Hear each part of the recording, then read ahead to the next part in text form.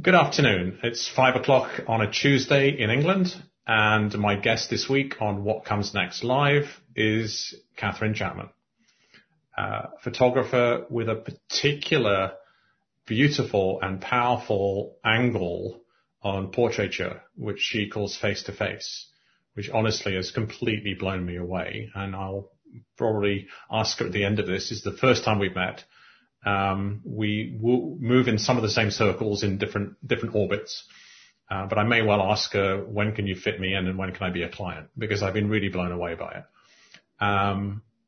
Our show each week is about what comes next in whatever context the guest wants. My overarching theme is all around leadership. And of course, that always starts with self-knowledge and self-leadership. So that's me perhaps framing things too much. And with that, I will hand over to my guest to say a little bit about herself and to muse on our theme. Good afternoon, Kathryn. Pleasure to have you. Hi, Tom. Thank you so much for having me, and thank you for asking me to do this. It's a real pleasure. So nice to introduce me. Bless you. I'm a photographer, portrait photographer based in Surrey in the UK. And I do work, I take photographs of people for their mental health, for improved mental health and well-being. And I do that through a variety of, I've got two main processes that I use. And I'm actually, what next, if I jump straight in there, is I'm about to launch a new product in April. So I have a third product. But my kind of flagship product is face-to-face, what you've mentioned. And I photograph women telling their story in a safe, non-judgmental place, and I use the images as a tool for reflecting back to them all the amazing things that they are, so they can see their strength and resilience and bravery and courage and beauty. And it's a very powerful process, which I devised from my own journey with depression and anxiety. And I spent 25 years in and out of talking therapy, and it didn't really work for me so I'm still trying to work out why. I don't know. Anyway, I won't try and work that out on this. I decided I wanted to do a self-portrait shoot. I had this idea coming to the end of some therapy. I wanted to photograph myself, look myself in the eye, sit with my most difficult emotions and photograph what was there. And it was an incredibly powerful process that I went through, and I was astonished to find that I didn't hate my images. In fact, I felt really sorry for the woman looking back at me, and it was the start of self-care and self-love and compassion that I'd never had in my entire life. And it was quite extraordinary. But, 6 months after that, I was feeling consistently good. I was looking after myself. I could see the pain in these pictures, and I was processing what I was seeing. And I basically, through the images, recovered from lifelong depression and anxiety. And I was quite astonished. And from that, then I thought, is this something I can offer other women? And it went from there, really. And so that's one of the things I do. It's been really successful. I piloted it in 2019, and I had incredible results, much, much better than I could ever have hoped for. And so it's now basically all I want to do. And on the back of the face-to-face process, I also do something called a freedom shoot. So 6 months, which was from my journey as well. 6 months after my face-to-face shoot, I decided I wanted to celebrate how great I felt. And so I did another self-portrait, and I'm going to show you an image because I've got them on my wall. So I bought a parachute off the internet and cut a hole in it. Did a really bad job of making it into a frock. And I stood on the side of a windy hill. And that was a self-portrait. I had it under my toe. I was doing the buttons. It's gorgeous. And for later, when this goes up as a podcast, because most of our audience are podcast listeners. Oh, yes, I'm sorry. No, it's perfect, because on the page on the site for Kathryn Chapman will always be this YouTube conversation. So if they want to look at it, if they want to look at anything visual, because it is quite surreal. One of the things you're talking about is experiencing something through visuals. Right? I mean, it just does what conversation doesn't. And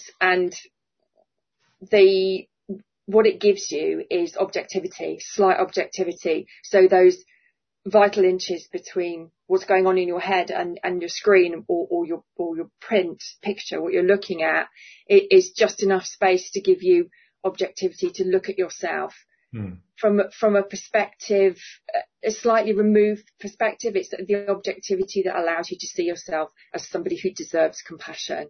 And that's very powerful. And for those people who find that really difficult, who struggle with self-love, who hate themselves, basically. I mean, I hated myself, and now I don't, which I still find extraordinary.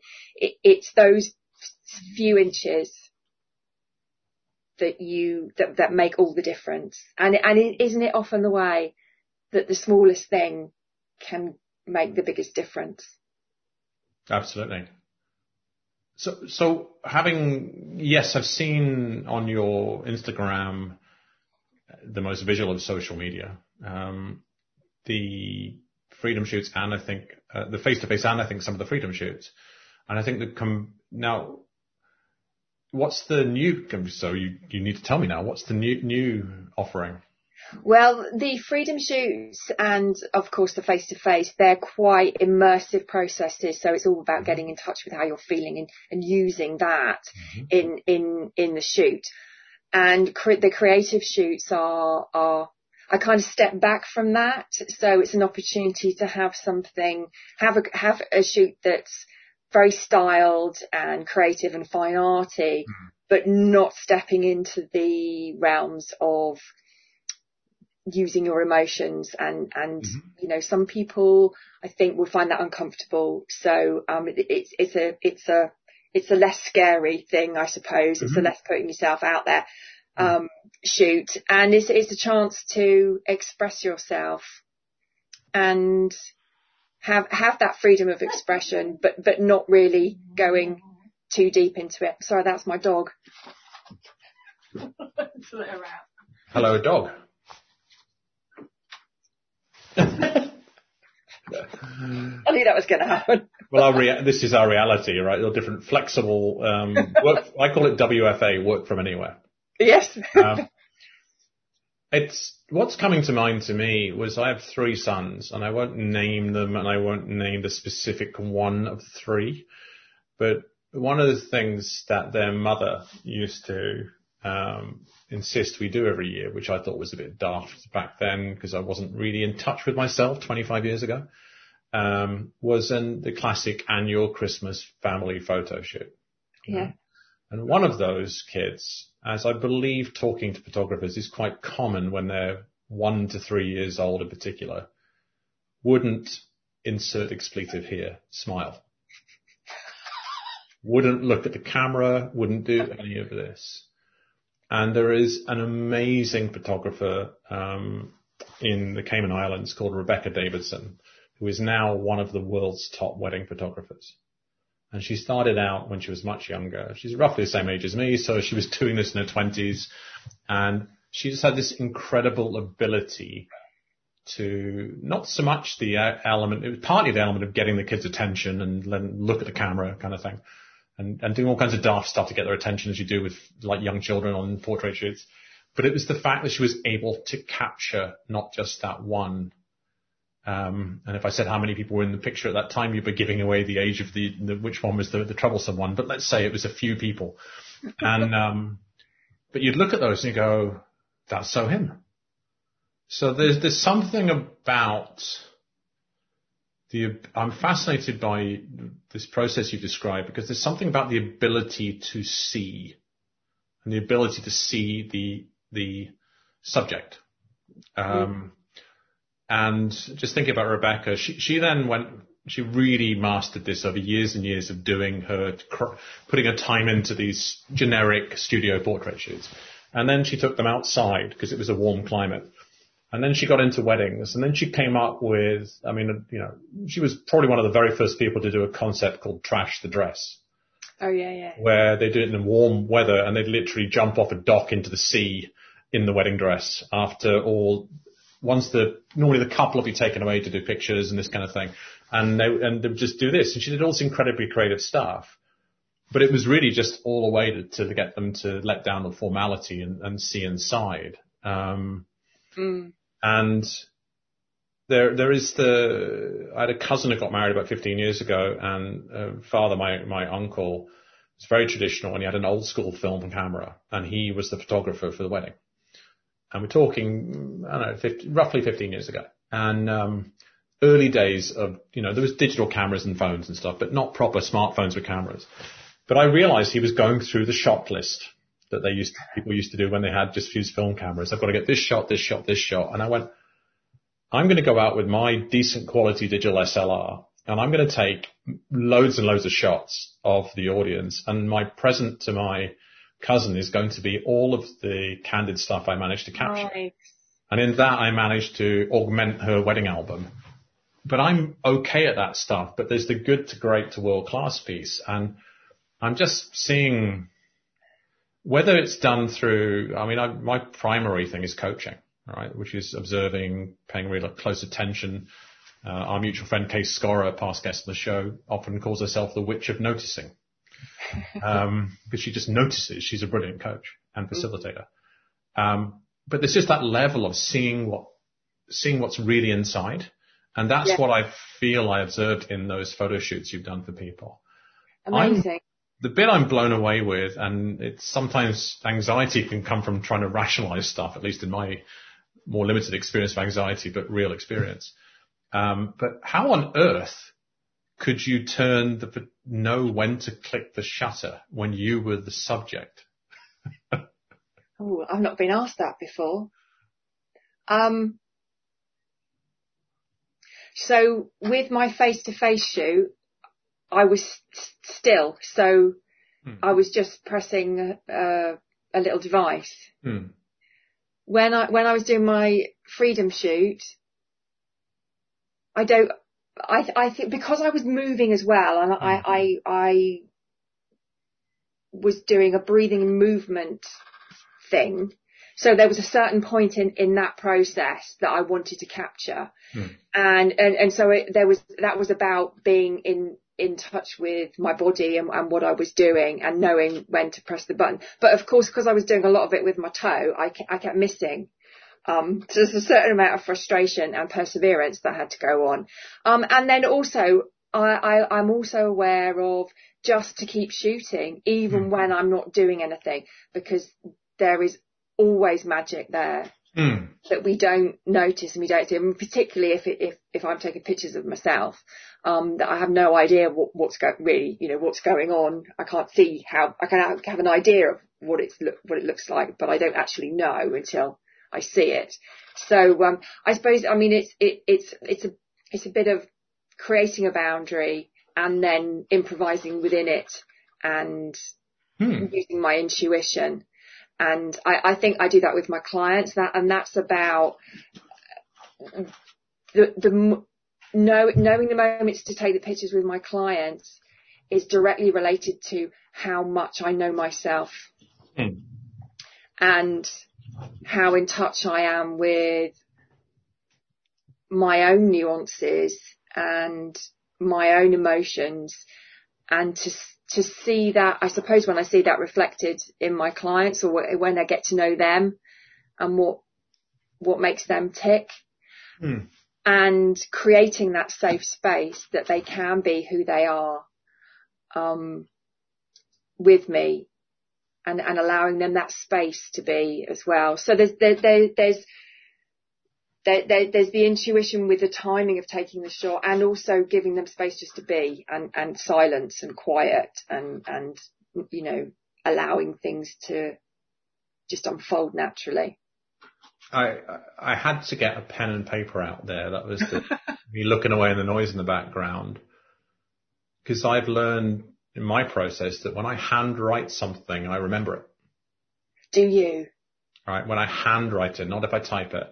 So with my clients, I take all my notes, always handwritten. Wow. And I just throw them in a folder. And I always have that folder whenever I talk to them next. But I rarely ever have to refer to it because the recall's wrong. And you said, create boundaries, then improvise.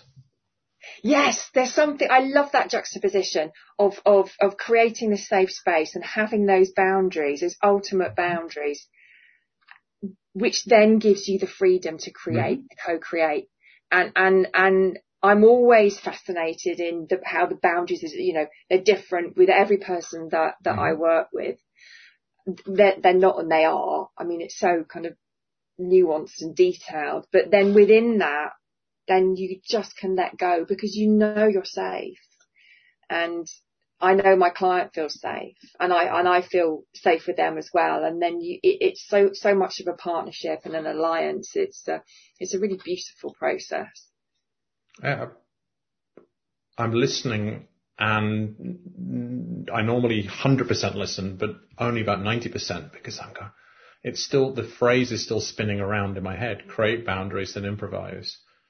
And I feel bound to riff for a minute on this. And one of my early guests is a dear friend of mine, Chris Vanderkyle. So I think you're guest number 38 on the show. And it's on a roll. And he has done a lot of business. He's a businessman, right? And very, very creative. And one of the things he talked about with me was the role of a chief risk officer on a board of directors. And he says their role is, sometimes they think their role is to make sure people don't take risks. He says, actually, that's not their role at all. And I'm paraphrasing. Their role is to enable people to take risks. Yeah, absolutely. Right? And he talked about education, and it said, no, what would you do to change education? He says, I would have the school inspectors measure the individual teachers and measure the schools on a metric of each teacher must take a career risk every year. Nice. All right. And the boundary piece is, he went on to say, look, these are professionals. They're never going to endanger the children physically, emotionally, mentally. But they need to do something that they might have in their mind that I'm not allowed to do this. I don't have permission to do this, etc. But actually you flip it the other way. It says we're never going to grow and learn and change if we don't do something a little bit stretchy, a little bit scary, a little bit risky. And it says, and he said, even quite powerful. It says, if it doesn't work, if it works, tell everybody and we learn from it. If it doesn't work, tell everybody what we learned from it. Yeah. Right. See, I love that. I love doing what people think that I shouldn't or one shouldn't do. So I like putting things together that shouldn't go together, or doing the opposite. Funnily enough, a bit like someone we know, doing the opposite of what we think we should do. Do you do wonky stuff occasionally? I don't ever call it wonky. No, that's someone else's bag. But we shall remain unnamed on this one. But a past guest, his initials are SC. Yeah. Galito, no. He's in global headquarters in the shed at the bottom of the garden. Yes. Bless him. So I love that. And actually, it was Steve who planted that idea of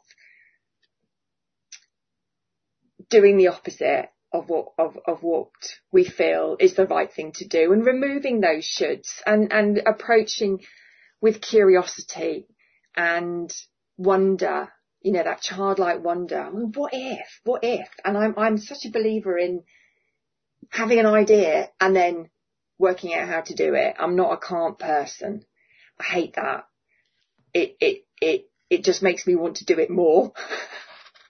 So if someone says to me, don't do something, then I'll just go away and do it massively.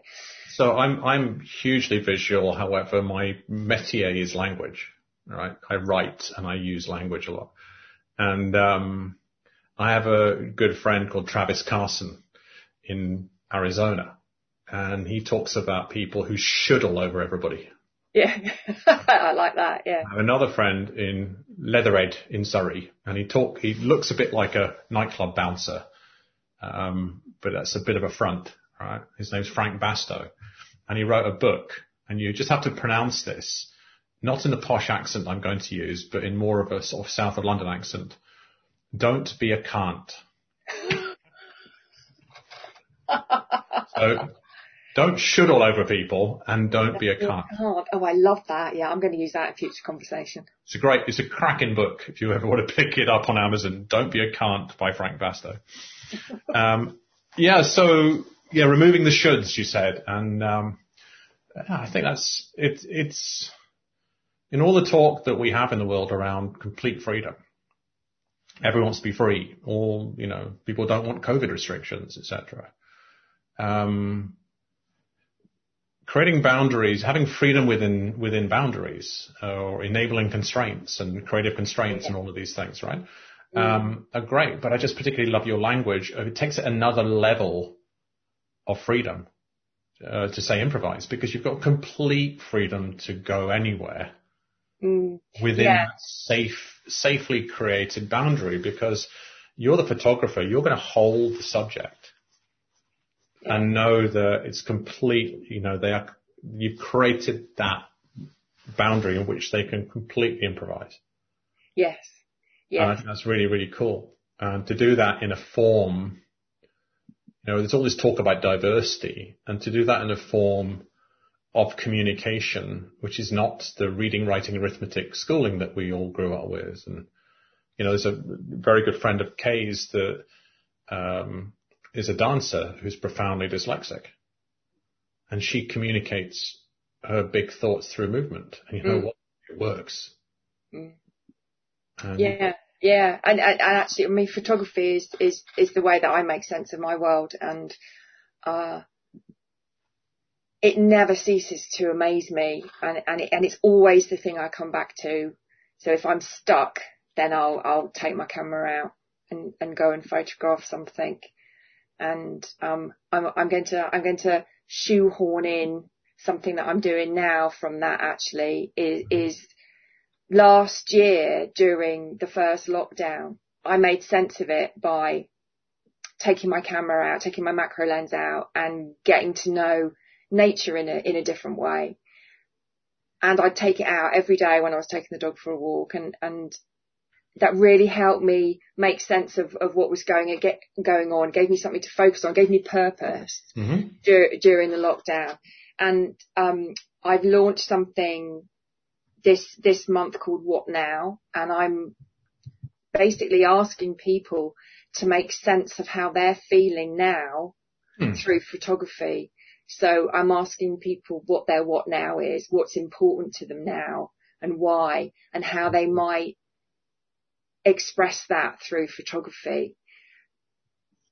From what I did last year and how much that made sense to me was to look at the world differently, or to express myself through photography. I experienced pandemic burnout a few weeks ago. That hit me really hard, and I brought myself back through photography and making sense of what I was feeling and what I needed. So I'm asking people now to think about, with everything that they've learned over the past year, what they've learned about themselves, and just right now, as in the right community now. is yours is what next, mine's what now. And I think I'll also just share that we both live in the UK, or let's be specific, England, because England has its own rules. And it's a year of this and all of those things. And a few weeks ago for me, February 27th was the last time I saw my sons, right? Last year, right? So that hit me. And then all of this. And so, the pandemic burnout hit me, and I suddenly felt terrible, right? Really down for a couple of days in a way I've not felt for years and years and years. And I thought I had the self-awareness to know I need to do something. And it doesn't involve doing more of what I'm doing. So I don't normally do manual labor in the garden, but I went and bloody dug something and did some heavy lifting for about 3 hours. Yeah.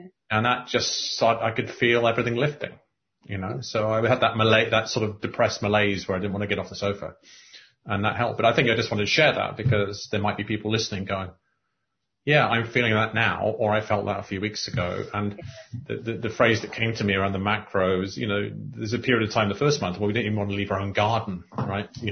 So in macro lens, there might be some people who don't do photography, don't know that's a mega close-up lens, right? And so, you could see the world in a grain of sand in your own house or in your own garden and see in a different aspect. And yeah, very cool. But the what now could be any kind of photography, right? So I think it's a very abundant thing you're doing. So I think that's really cool. Absolutely. And I just, just interested in how people are feeling and how they might express that and what does their what now look like? Mine is very much about space and stopping and noticing and macroing up, noticing the small stuff and be appreciating the little things to help me cope with the big things, getting that kind of balance. But I'm fascinated to find out what other people are looking to do when, and I love the question, because what now incorporates what has been, what's going on at the moment, and what we want for the future. It encompasses all those things.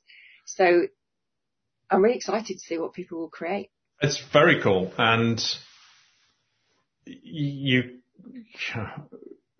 my work broadly, my professional work with clients is incredibly similar to what you're looking at. You have to, if you want people to really be brave and move forwards to whatever comes next, they need to have that boundary in which they can feel safe and then play and explore and look at different things.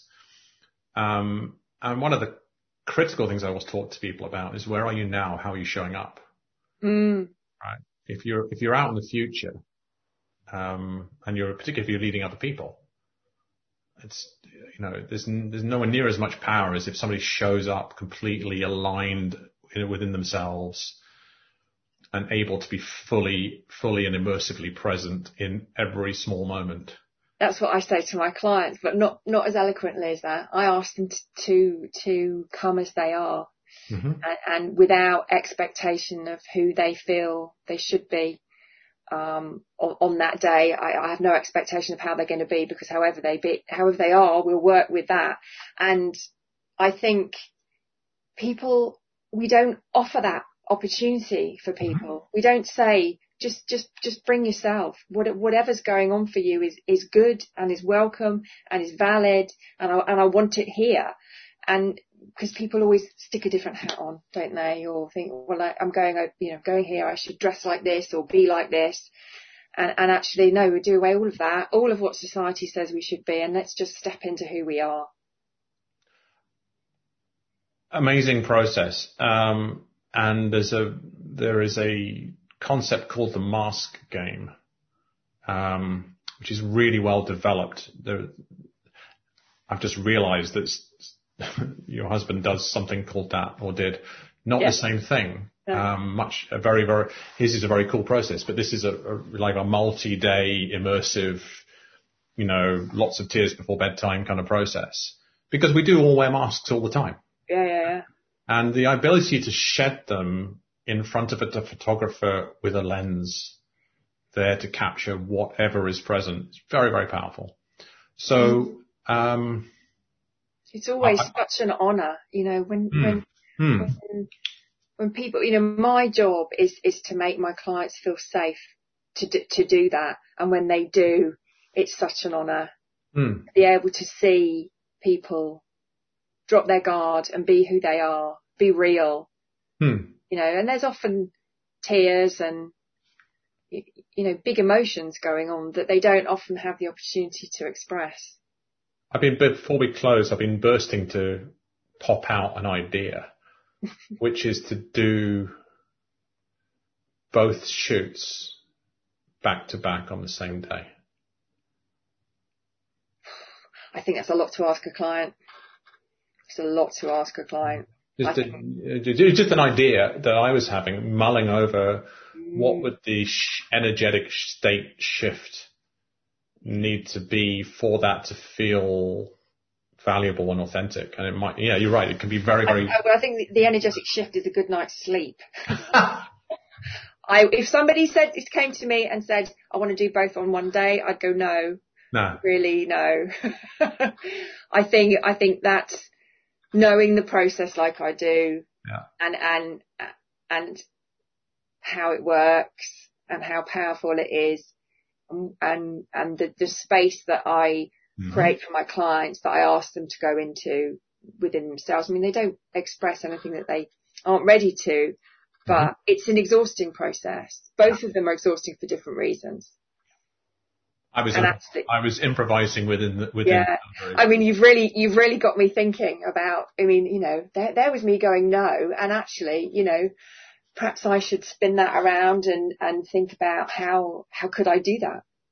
Or how could I do something similar? I do something that starts with photographing your inner critic in the morning and then doing a freedom shoot in the afternoon. And I've done it with one lady, and that was incredible. That's doable, but I think face to face.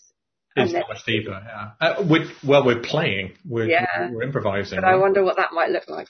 Yeah, that was all. So, I want to honour your time. And we talk for half an hour, and it's been really amazing.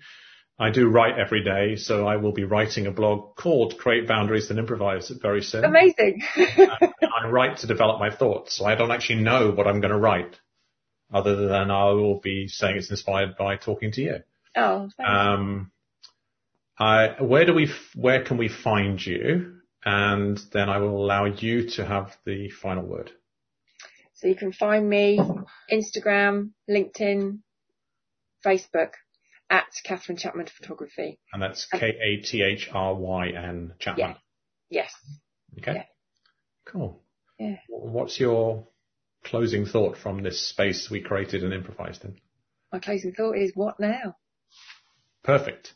It's been an absolute pleasure, Kathryn. Thank you so much. Thank you. Cheers.